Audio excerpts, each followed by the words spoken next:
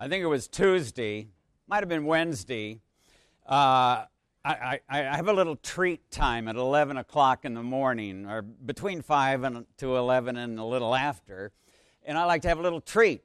And this particular treat was a Tangelo, and it was a little juicy, and the more I tried to, make it manageable, the gooier it got. So I plunked a big piece in my mouth. And some of you would say, Father John, you really have a big mouth. That's true, but not that big. Have you ever done that? You took off a bite that was just too big, and you had to either, really work with it till you could get it manageable, or you just had to take it out and chop it up. That's the way I feel today. Even worse than that, I feel like there's a banquet today, and I don't know what to give you, because it's more like a cafeteria or a smorgasbord. Mary Ellen's a Swede, so we do. I love smorgasbord, because what's on the table is Sunday of the Publican and Pharisee, the Matins Gospel, the Epistle today, the Gospel today, and then what's been on my heart, that's the right word, what's been on my heart for the last month, because I've been planning this homily for at least a month, actually for about 80 years, but particularly for a good month, and I've been having a wonderful time, by the way. I know Father Richard in the latter days of his life was really loving St. John Chrysostom's commentary and the book of Romans, and I've been doing the same thing. Maybe that's the sign I'm getting to the end. But all of these things are together. And what my plan was for the last month, and as most of you know, I love to take pieces of the liturgy. Because really, I think the stuff we really need to know is the stuff we do here. Now, there's other things, but the stuff that goes in the liturgy is so incredibly important. And what my plan was, and sort of still is, was to take 3 lines in the liturgy. I had to serve often because of the stuff I've done. I've had to serve without deacons, and so the priest does the litanies, and he does all the stuff the deacon does.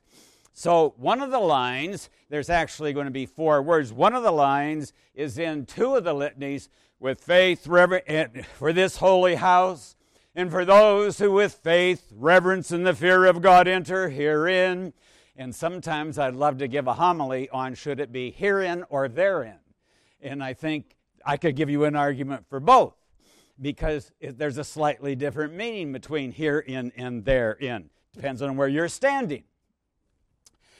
And then that same line comes in the litany after the great entrance. And then the line in particular that I had in mind was the line that I'm a little jealous of the deacons of, because they get to say, with faith, reverence, with the fear of God, with faith and love, draw near.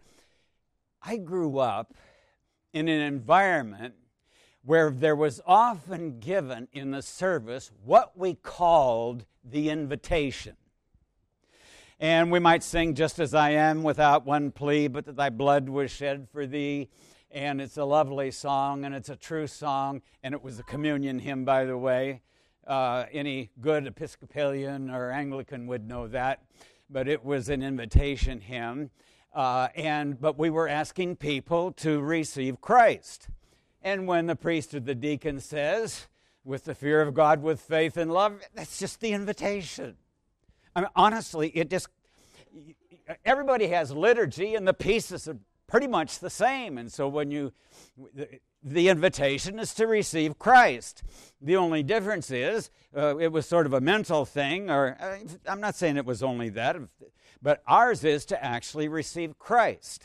Now, what I wanted to do, and maybe, I don't know, Father Nicholas, maybe you won't let me do this, but he lets me do this once a month, and I'm very appreciative of that.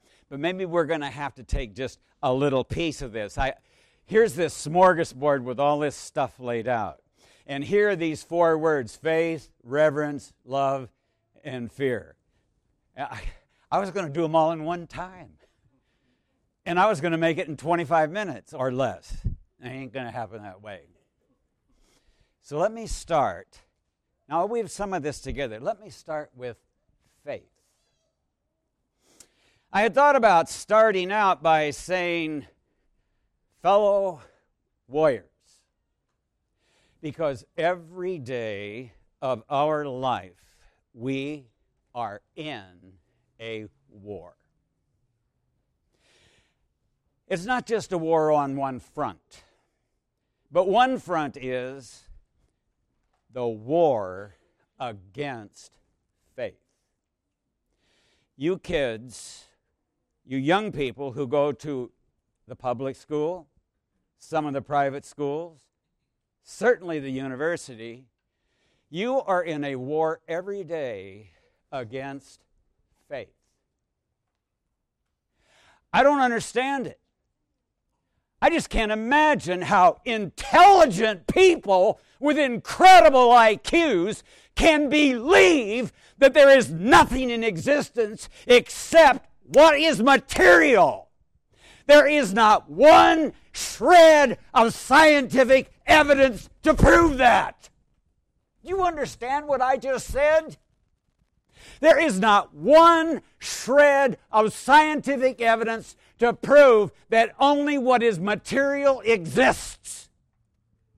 To believe that there is nothing other than what is material, physical, is simply a decision of faith. It's a moral decision. I don't want to believe there is anything other than what is material.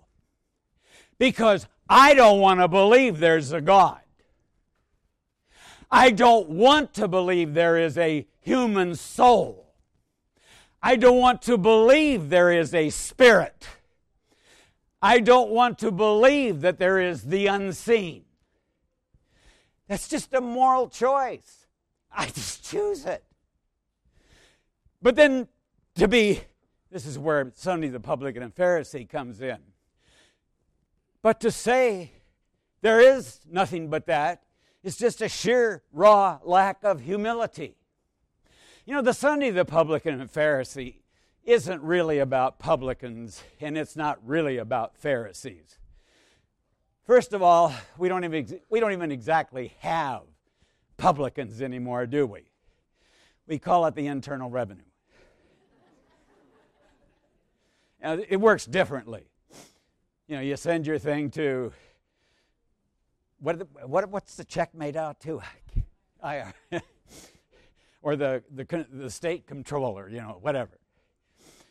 Or that other 8 3/4% or whatever it is that's tacked on when you buy something.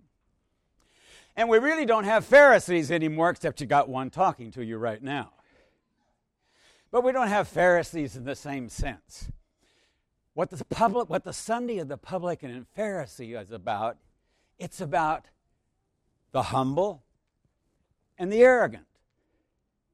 It's about the presumptuous and the humble. That's what so much of life is about. The publican, God, be merciful to me, a sinner. The Pharisee, Lord, I thank thee that I'm not as other men. I'm smart enough to believe there is no God. You know, all this stuff. Yes, there is. In the fight for faith, and that's really the part of the bite that I want to take today. In the part of the faith, it is so incredibly important that you come into this house with faith, reverence, and the fear of God. With faith. You need to come with faith. And every day of our lives, we are being confronted with that which wants to take that faith away. What do you mean, in this holy house and those who with faith, reverence, and fear of God enter therein? Or what do you mean when with the fear of God, with faith and love, draw near. What do you mean? Do you mean I'm actually supposed to believe that what we're going to partake of here is actually the body and blood of Christ? You actually mean that? That's crazy. You know, I really don't take the atheists and materialists all that seriously. They're kind of silly. No, they're brilliant but foolish. Okay. Even more dangerous are those who say, well, of course there is a vast world of the unseen. And probably the vast majority of Americans believe that. And the vast majority of the people on earth believe that. But then comes the next line, which says, yes, there is a vast world of the unseen. Yes, it exists, it's true. But nobody can know for sure the truth about what's there.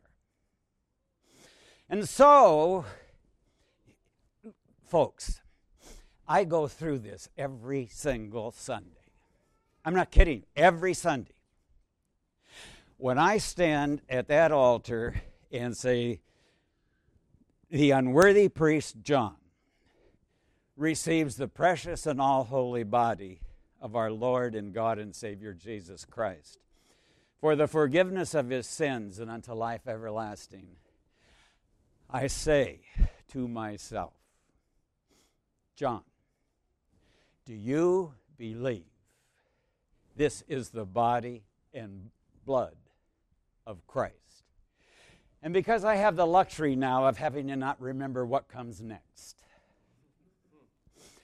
I sit over in a chair in there and I say, John, do you believe that you just received the body and the blood of Jesus Christ? Every single Sunday. And then I say to myself, yes, I do. Folks, we need to believe. If you don't come with faith, it's just an exercise. We can do this divine liturgy thing perfectly. You know, I have some friends who are priests, and I envy them. They are super spectacular liturgically. I am not. I muff up every Sunday. I had a wretched deacon in San Diego. He's awful. Because once in a while, not when Valerie was there, but once in a while, a chanter or the choir would just really mess up bad. And I'd be grumbling. And that monstrous deacon would start to laugh. Because it says, I knew, Padre. I knew you were going to screw up in just a few minutes. I'm just not very good liturgically. I get too nervous, especially when the bishop's there. But even if everything is done perfectly, it's irrelevant. It's nice, but it's irrelevant unless there is faith. In this liturgy, normally, everything is we.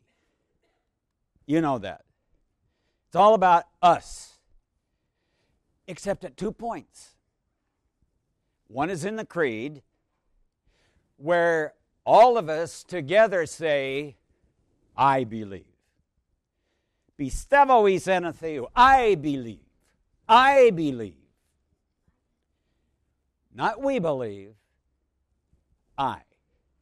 I confess that I believe in front of you, and I really confess some bizarre things.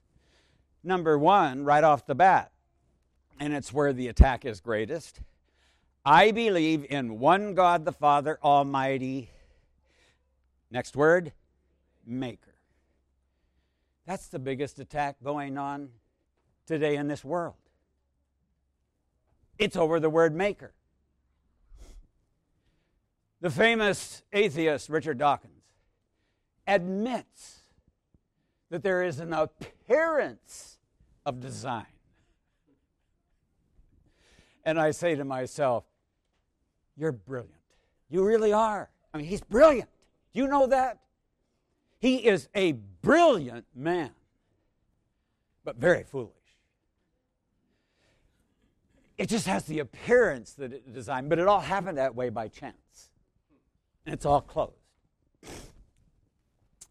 No, I believe in one God, the Father Almighty, Maker. And then I confess these things, and folks, in the light of contemporary society, it's not too widely believed. Of all things visible and in one Lord Jesus Christ, the Son of God, the only begotten, I confess all these things. One holy Catholic and Apostolic Church, and the life of the world to come.